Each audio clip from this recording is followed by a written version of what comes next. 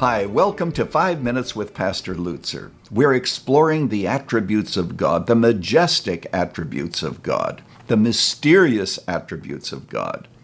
It's my conviction that we can never contemplate God too often. And when we contemplate Him, always there has to be transformation and a response.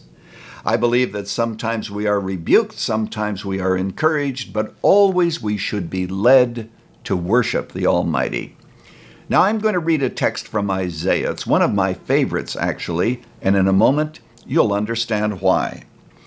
Isaiah says these words in chapter 57, "For this says the one who is high and lifted up, who inhabits eternity." Just think of that.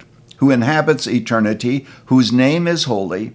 I dwell in the high and holy place, and also with him who is of a contrite and lowly spirit, to revive the spirit of the lowly, and to revive the heart of the contrite."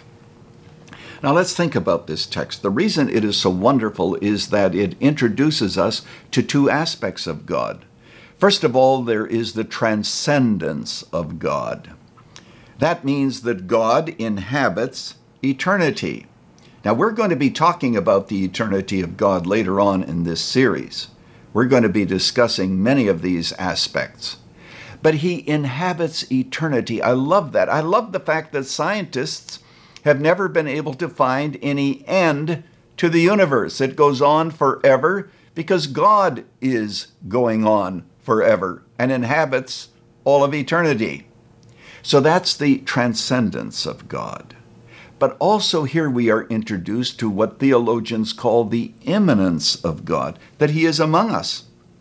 I dwell with those who are of lowly spirit, those who are of contrite heart. That's amazing, isn't it?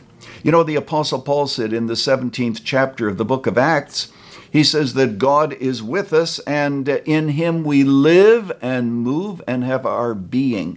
God is near us. God is right in this room. You know, I think about these things often.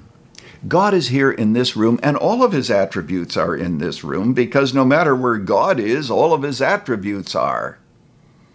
As a matter of fact, if you're a believer, God actually resides in your heart. What's our takeaway today?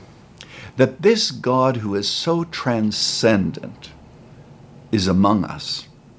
And He ministers to those who are of a contrite heart. The Hebrew word means broken. It's something like David said in Psalm 51, "A crushed spirit you will not despise." So, my friend, today, God is attracted to our weaknesses. He is attracted to our need, if only we will come to Him admitting that need, because He is not so big He can't help us. He is out there, but He's also here with us. Today, go with God. Thanks for joining us for 5 Minutes with Pastor Lutzer, a production of Moody Church Media. If you'd like more teaching to encourage you in your Christian walk, visit moodymedia.org or follow us on Facebook at facebook.com/Moody Church Media. Join us next week as we continue to study the attributes of God together.